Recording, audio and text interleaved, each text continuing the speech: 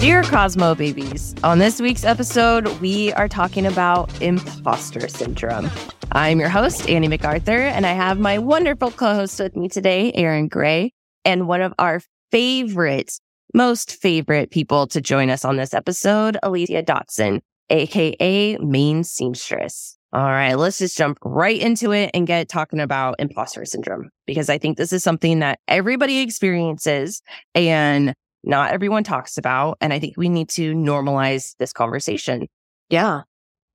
Annie, when was like the first time in the industry that you felt like, oh shit, like day one of cosmetology school?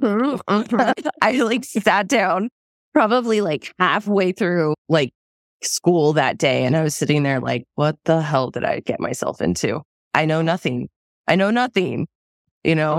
But I think that's how most people feel, but we don't talk about it. And I think we're all scared because I think we go into it I'm supposed to know everything already, and I'm supposed to be here just to get my license, and I'm already supposed to be super passionate and knowledgeable, and I knew nothing. Yeah, or you're supposed to look a certain way or be a certain type of person. I think also, when you went into cosmetology school, you were what we would call an elder student. You were over 22. Yes. And I think that can be really difficult to feel you're in your late 20s or you're in your 30s, or I've had students who were in their 40s and 50s before who were older than me at the time, and they had entire lives. They had entire lives, and they'd had careers before, and suddenly they were back in school, and the feeling was oh man, one of these things is not like the other, right? And so I think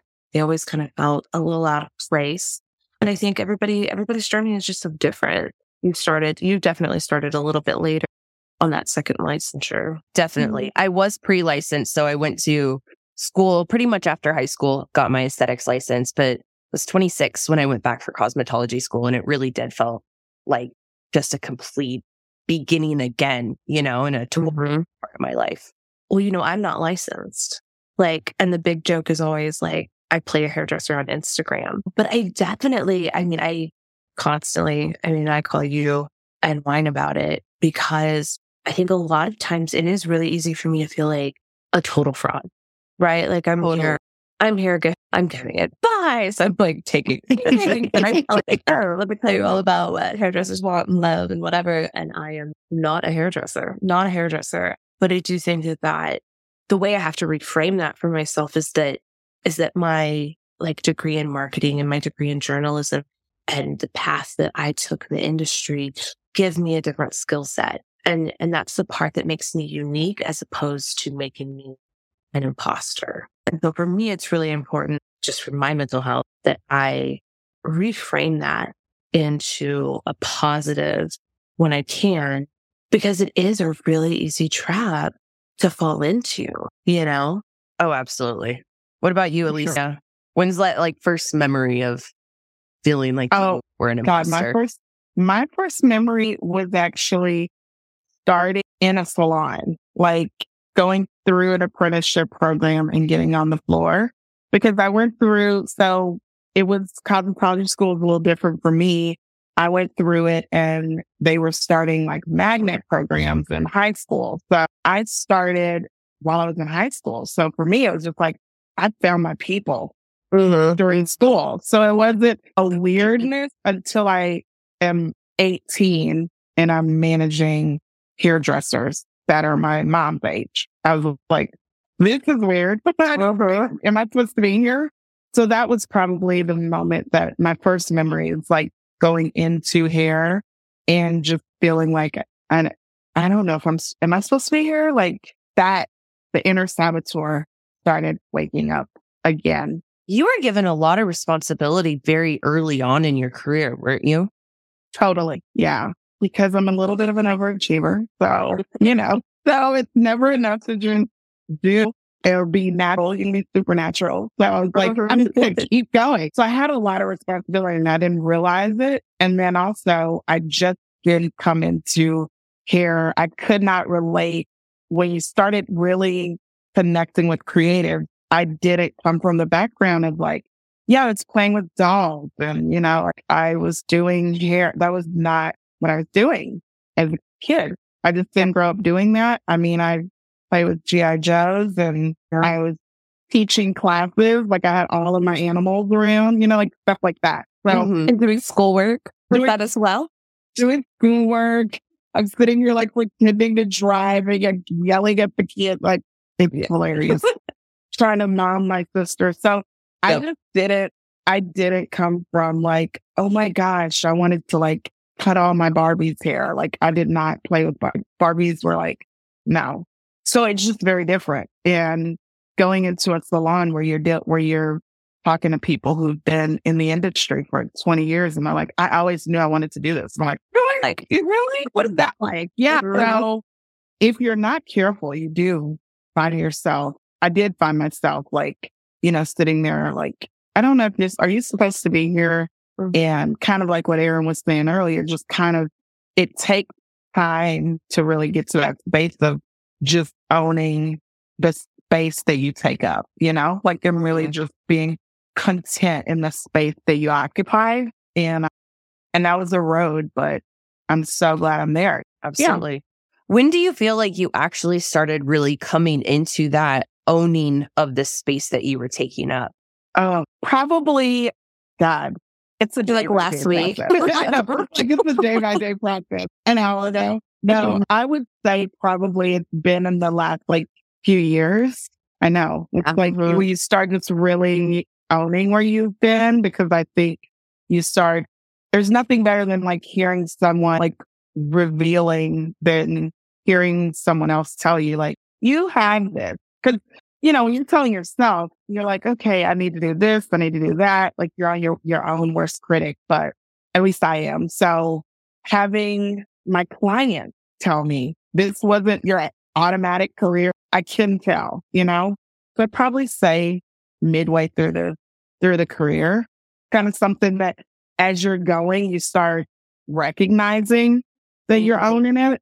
I think it's an important thing to almost like a disclaimer to say, because the three of us right now in this conversation, we're, I would say, 15 to 20 years into our professional beauty careers. That all three of us are somewhere in that space of timeline. And I would have to agree with you. I think it's really within the last, for me, probably 3 years, I actually am starting to feel like I am occupying my space. Okay. For sure. And I don't think not everyone is going to take that long, but I don't think that people are so open about the fact that like even 15 years into a career, you're just starting to feel like you occupy the space that you take up, because imposter syndrome can feel and be prevalent for that long. What about you, Erin? Like, when did you start to feel like you started occupying your space and that imposter syndrome went away? Or has it? I don't think it has. Like, I think about it. And one of the things that like triggers me the most into that, I definitely feel better about intellectually where I'm at in the industry, right? Like valuing my opinions, my ideas and strategies. Where I really feel like a fake is when we have to like get dressed and go to an event. Yeah. I live my like 99% life in like yoga pants and like I'm like the quintessential like Gap girl, like, you know what I mean? And then you go to an event and you've got your like hairdresser hat girl, the one, they've got all the extensions of their little hat, like on like this, and it's really cute. And I look like a farmer in those, like, and I'm just like, and I'm not like cool and grungy, you know what I mean? I don't fit into that cool, like hairdresser, Doc Martens and ripped up jeans. Like, look, I'm like a soccer mom, guys. That is who I am through and through. I'm just not that cool. And so to have to like go be extroverted with people who are like infinitely cool and like have their hats on is very difficult. And I'm immediately like, okay, this girl right here does not belong in this whole scene. So that is, I still struggle with that. I think I was able to embrace my nerdiness and my like momness when we went to Tokyo recently, because that was such an easy environment to like be very nurturing and make sure everybody arrived alive and, were safe and like accounted for and had eaten and had a snack. And so that I think was a lot easier for me. But yeah, I mean, every day I'm like not 100% certain for sure. So a follow-up question on this, because I feel like a lot of people listening to this podcast episode are going to identify with what you just said super hard, because I'm thinking back right now to little Annie in cosmetology school, listening to what you just said, being like, you know what? I'm worried about fitting into those cool kid groups too. I don't look good in hats either. Or I feel like there are clusters in our industry of you either have to fit into group A, B, C, or D. That's it. There's nowhere else to go. Why do you feel like you can't just be Erin? Why do you feel like you have to put a mask on and pretend to be somebody you're not? We just turned this into a therapy session, y'all. I know. So I think it's really easy to look at this industry and see those like kind of main groups, right? And I think a lot of that is social media. And it's like the feeds that were, being presented. And you see like if you were to talk about like the hairdresser cliches, right? Like you'd have your super like product heavy, hairdressers who like only talk about like one particular product. You have your people who are like your extension girls, you've got your like Vivids, folks. And I mean like there are these like and then you've got your like cool grungy ones, you've got your hairdresser hat girls, like, like you have these types of people and it's presented to us and branded so hard that when you don't feel like you fit into one of those, very small boxes, you think like, well, this is all that's out there. And I think that what I found helps me is like for events, finding the right events, events that really fit me. Good. And I think that you translate that into finding the right salon or finding the right work environment for you. And there are so many. I mean, that's what's so amazing about this industry is there's a place for everyone. Like I am a person who is not a hairdresser and is actively making my living in the hairdressing community, right? And so even something that is very different from the norm still has a place here. And that's really kind of the beauty of our industry is that it really is so diverse and welcoming. And when you dive deep, and you walk away from that mainstream and what we're being presented on Instagram, you realize that, okay, wait, the world isn't like just full of like lip syncing Kim Kardashians. Like there are other people and maybe I am normal and maybe I do have a place to fit in, right? Like we aren't all flying private and, with like 100 cc's of, Restylane in our lips. So, yeah, I mean, I changed my environment and I felt better. Yeah. When we travel with people like us who are very, very invested in the industry, I feel safer and I feel like I can be me. When we go to events with educators who are delivering real education, then the emphasis is on learning and it's on real value as opposed to picture ops with like Insta famous hairdressers. Like those are my people, right? Like, so that's where I feel safe. I feel safe with students because I connect with them and I understand where they're at in their career. So yeah, change your environment. What about you, Alyssia? I love that. What do you think was that like pivot point for you?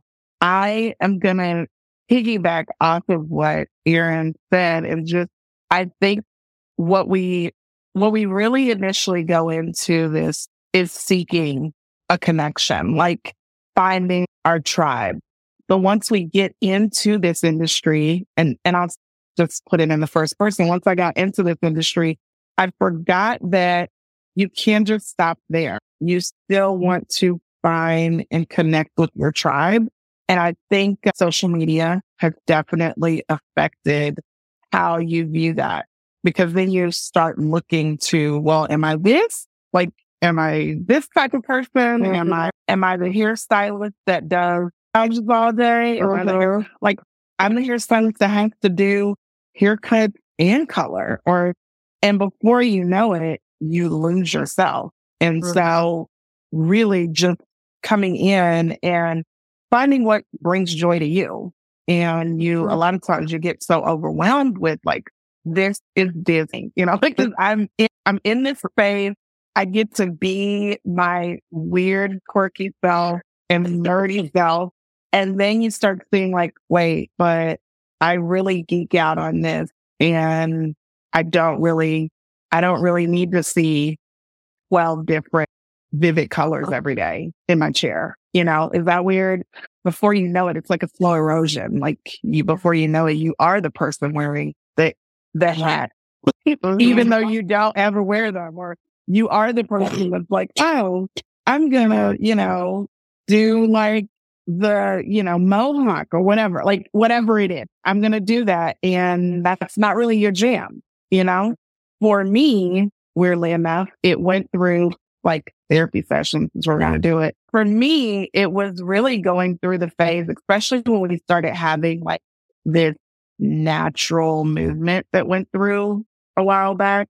I feel like it's phasing out too, right? But when we went through this whole like natural where everyone's wearing like their afros and all of that, I was like, I really like smoothing out my hair and having to own that, but I went through that phase of like, that was another moment where you're like, okay, yeah, I don't wear a relaxer, but I also like having versatility in how I style my hair, whether it's wearing, my hair in an afro or wearing my hair smooth and in a bob, and just really feeling safe in that space. I mean, it's so complex, and I think you can get lost in the sauce, even in this industry.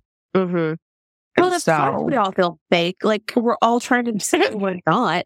You know what I mean? And I'm like, yeah. I mean, no wonder we are. I feel like we're seeing it so much more. And I think that I think we all deal with it. I think everyone is dealing with this. Absolutely. Yeah. I think that's part of the importance of having the conversation so openly about imposter syndrome and all of those types of things, because everyone at some point feels that way. For sure. Whether we talk about it or not. But I think it's such a beautiful thing about being able to talk about it, is that people are going to connect with that so heavily and be able to find those things and be able to, that will help them move forward through it and figure it out for themselves.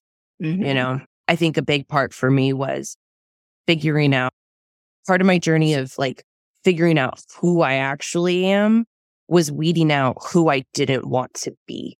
Yeah. And getting rid of those pieces of myself, of like, I don't like this about myself, or I don't want to be like that, or, so I'm going to make sure and make those conscious efforts to not do those things or not be those things or say those things or wear those things or act that way, or like any of those things that like didn't add up to me being the true person that I am, or feeling like I'm presenting myself in the most authentic way possible.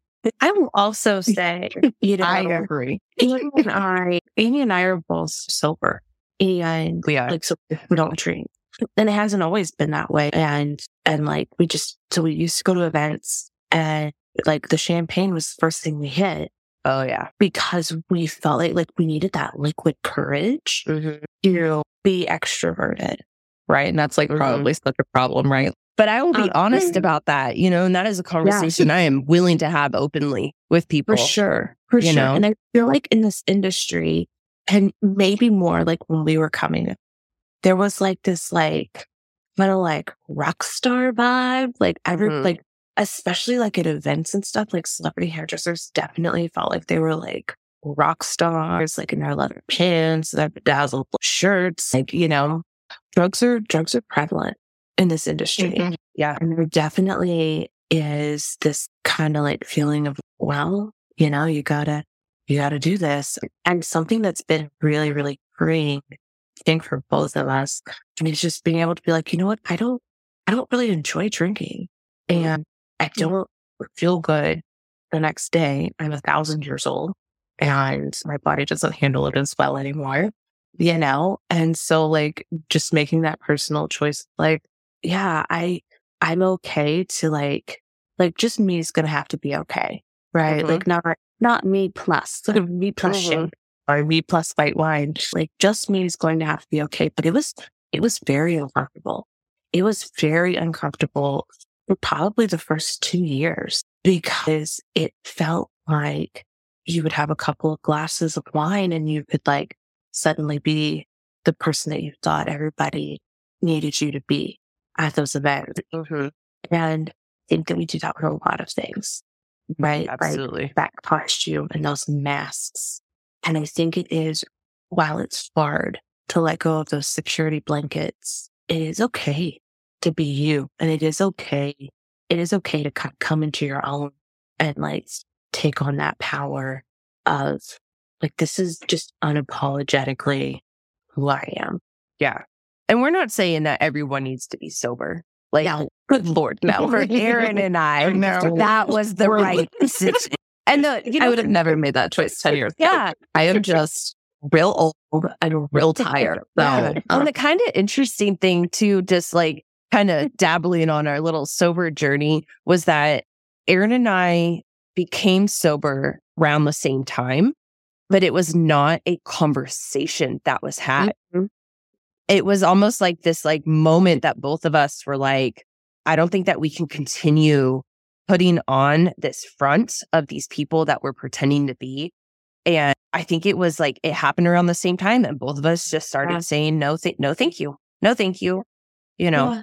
And I would say that I mean, oh my God, also not to make this like some sobriety issue or like, but I would say that we did not lose friends, but the people that we were around were suddenly different. The conversations were different. And I attribute a lot of that, not so much to the alcohol, some of it, because we just weren't up at 2 a.m. in, at the after party anymore. We were in the room with room service and chocolate chip cookies. So, but I do think the conversations became more meaningful, right? Because they were coming from real us, not super fun Erin. Because super fun Erin doesn't exist. She's not a real girl. And so it almost gave you permission to like, just really be who you were, Yeah. Or step away from that. I don't know if either of you have experienced this with your imposter syndrome at all, but for me, something that I look back on is that in those situations where you are like heavily like, oh my gosh, what am I doing here? Who am I? I don't know if I belong or stuff. I ended up saying yes to a lot of situations that I wish I would have said no. Oh yeah. Or I put a bigger workload on myself where I wish that I wouldn't have. And this goes directly back to like salon life. Like I would say yes to taking a client at 8 p.m. at night and I'd be at the salon until midnight. And because I was like, well, I have to take this client. I have to prove that I can do this. I have to show, and that I belong here. Yeah, that my work is valuable and that I'm valuable and I can, it's like that voice inside of your head that's like, no, you can't say no to a client. You have to say yes to everything that walks through that door. And for me, that was such a big part of my imposter syndrome of trying to prove myself behind the chair instead of saying yes to the things that drove me passionately inside or that I was really excited about or that were going to open up better opportunities to either new clients or industry events or things like that. And, because that client that's trying to get in at 8, 9, 10, 11 o'clock at night, like they're not going to refer you. They're like, they're not trying to like pay your price. They're going to ask you for a discount. Like, they're, hey girl, hey, like, they don't care. I'll be later. Those people do not care. Like they don't care. They don't care about what's happening in your personal life. Like you mean nothing to them. You were literally just like somebody in the moment that can like fix a need that they have that, something going on. Like, And I think that looking back is like, that was such a huge thing for me, was not allowing myself to put up boundaries because I was terrified. I think, it goes back to something that Gordon Miller told me one time was, Erin, they'll let you do it for free forever. And we were talking, and I was like, well, Gordon, I just feel like I need to like I'll do this giant thing for this brand for free because I want them to see our value first. And then, I'm sure they'll want to work, in whatever capacity we were working in. And he was like, yeah, but they'll let you do it for free forever until you make them pay. And I think a huge part of that came from me not being a hairdresser and feeling like, well, I've got to do all these favors and all of these things so that people accept me in the industry and see my value. And without all the freebies, well, they'll never see value. They'll never want to work with us. So, I struggled with that until before pandemic. You know what I mean? Like it is something so ingrained in me, I think mentally, of this like, prove yourself, like you don't deserve it until you prove yourself, which, as I'm saying, it sounds like maybe some childhood trauma, but we'll jump right in there. But yeah, I think that like that performative, whether it's performative love or performative acceptance, I think we all have experienced that. Yeah. And we're in an industry of performance. That's what we do every day. Yeah. You have to be on for your clients all the time. Yeah. Don't have a bad day. The customer's always right. Give them anything they want. Like those are things that we were taught. And I love where our industry is headed because we're talking about mental health. We're talking about boundaries. We're talking about burnout. We're talking about imposter syndrome, changing some of those stigmas and the way things are being taught in school. I think we all were taught very early in our career. You have to grind. That like you just have to work 18 hours a day. And, when I was coming up, we didn't even get this and we didn't get paid. And, like we all worked with like hard asses and it's different now. It's different now. There is definitely some growth in the industry, which was desperately needed. Yeah. And I think really healthy, healthy. Alyssia, have you transitioned into like a solo independent suite owner?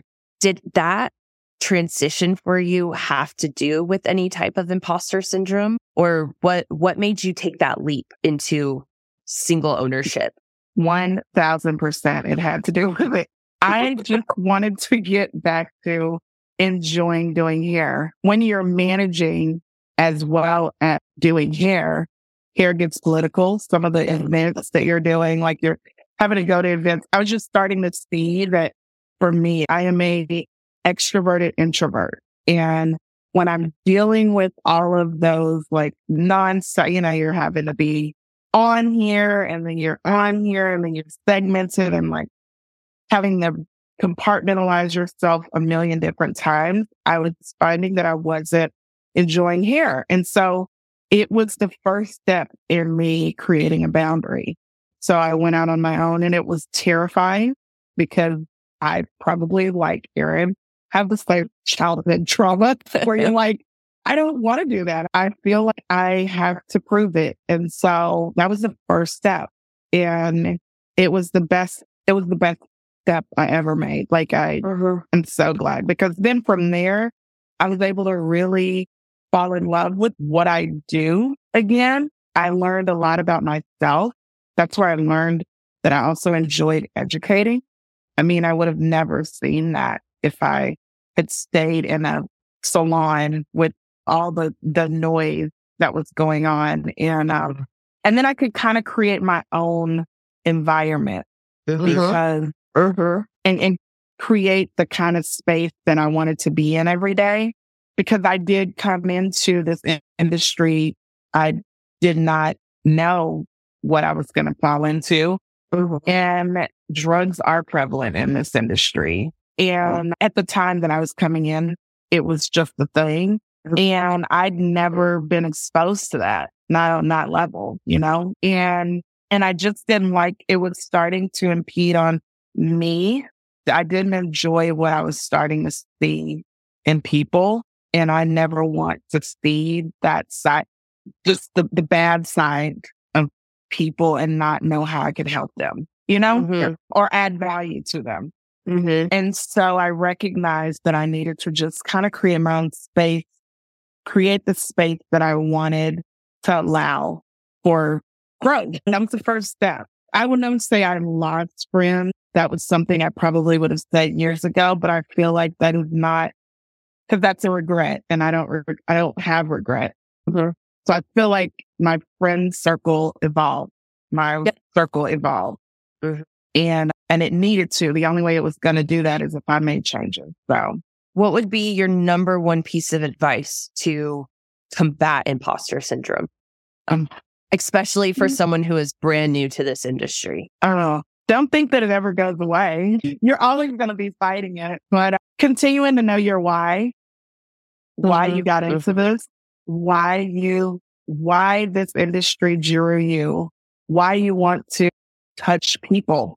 Aside from the medical industry, the hair industry, the beauty industry is the only other industry where we have physical contact with people. So why are you here? If you keep that as your North Star, you may kind of have the inner saboteur try to talk, but if that's your North Star, you'll always come back, Erin, same question. For me, it's been getting really real about who I am at my core, not who I want to be, not who I'm pretending to be, but like 100% authenticity. Like, who is Erin? And Erin's a little bit of a grump. And like I said, she's not real fun, but I do have all of these other good qualities. And so it really has just been like figuring out like, okay, who am I really? And getting okay with that. Yeah. Right. Like, because that's real easy for me to be. Like, I can be her all the time. It's just when I have to be these other versions that become very difficult and exhausting. And I think when I learned to really kind of use I'm going to call it occasional abrasiveness as a positive instead of something that I felt like kept me from being like one of these sweet little hairdressers who are so kind and bubbly and all of these things. I really learned to use it as a superpower and to take control of certain situations in our business that, then allow us to do things. Like, something that I think is really interesting about you and I, Annie, is that you are so design oriented and I am very, very word oriented. And I struggle because I don't feel as creative visually as you do. But when you put us together, we have both, pictures and words. And so that has been, I think, find your complement, Absolutely. Find the person that has the things that you feel like you need and do life with them, because you will then feel whole, like you're never going to have everything but you have the things that I don't. And like, you're definitely more like rock and roll and fun and like fun. Well, compared to me, and you do like see very visual and you like the graphics and all of the things that I suck at. You're so good.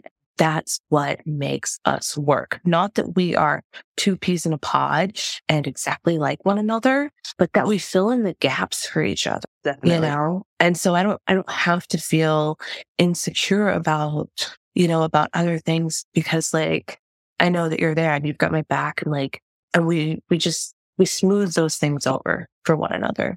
Totally. A little side note on this convo is that I remember it was quite a few years ago, you and I were having a conversation and it was about imposter syndrome. And I remember that you were struggling so damn hard because you did not want to embrace the parts of you that are so strong and so like valuable as yourself. And I remember telling you, Erin, be the Capricorn bitch that you are and embrace it. And I remember telling you that because you were like, I don't want to like have to be the bitch all the time. And I said, that is where you're strongest. and not side, like Erin is not a bitch. Like, just anyone who is listening, Erin is actually like is really wonderful. But like, in the sense of like she could take something and so strongly just like go for it in that kind of like, and a lot of times in our society, those women in particular are called bitches because they are not aggressive, but they are assertive. And I just remember telling you, be that Capricorn bitch that you are, because that is what is your strongest point about you. Because you are so assertive, and that is your strength, And I think at the end of the day, like we have to remember what our strengths are and embrace them, and we have to change that narrative too that society puts on us. Well, if you need a hotel upgrade, I'm your So, yeah. Noted. Yeah. What about I guess just to like round out this convo. Yeah. So like for me, I guess like my number one thing would just be, like I said before, think about who you do not want to be, because it will point you in the direction of who you are, because for me, like I literally had to write stuff down. I do not want to be like this. I do not want to be like that. And they were aspects of, people that were around me, family members, friends, and things that I was just like, I don't like these things about these people. And they were things that I sometimes saw in myself, and I had to make a conscious effort to eliminate those things. And they have absolutely allowed me to embrace the person that I truly am, And not only do like I enjoy myself more as a person, but I enjoy life more in general because of it. But like Alyssia said too, like it's never going to go away. No. It does. Like, what a life. Spoiler alert. Yeah. Your life partner. Yeah, that little imposter syndrome, they're going to follow you forever. But like, if you honestly, like these three things that we just said, like these three pieces of advice, if you take those things and just make an honest effort, an active effort to think about those and like move forward and stuff, like you will be who you are. You will find the salon and the life and the community within professional beauty that you will be a part of, And I know that we talk some trash about, big hat girls, but damn, I love me a big hat. So, oh man, I feel bad. Are you kidding me? Like, yeah, I'm like walking around in my little mini boots with my jeans and I'm here for it. I'm here for it. I'll move straight to Utah. Yeah, I love it. I love it so much. And I lived in Utah. I think that's where I discovered the hat girls. I was just like, oh man, can I be you? Yeah, they're great. They're great, right? I just love them. I'm like, show me your ways. That neutral color palette, man, it's good. Real good. Yeah. Well, thank you both so much for this incredible conversation. I honestly feel like we had a little therapy session. I appreciate you both so much. Anytime we talk together. I know. And everyone who is listening, like I appreciate you for listening through this whole thing. And please know that Alyssia will be on more podcasts because we love her dearly. So you will absolutely be hearing from her much more in the future as well. And make sure that you comment on this episode. Let us know what things you'd like to hear or talk about in the future, or feel free to slide into our DMs at Scissor and Moss Social on Instagram. You can listen to us on Apple iTunes, Spotify, and Amazon Music. We'll catch you next time. Thanks. Bye. Bye.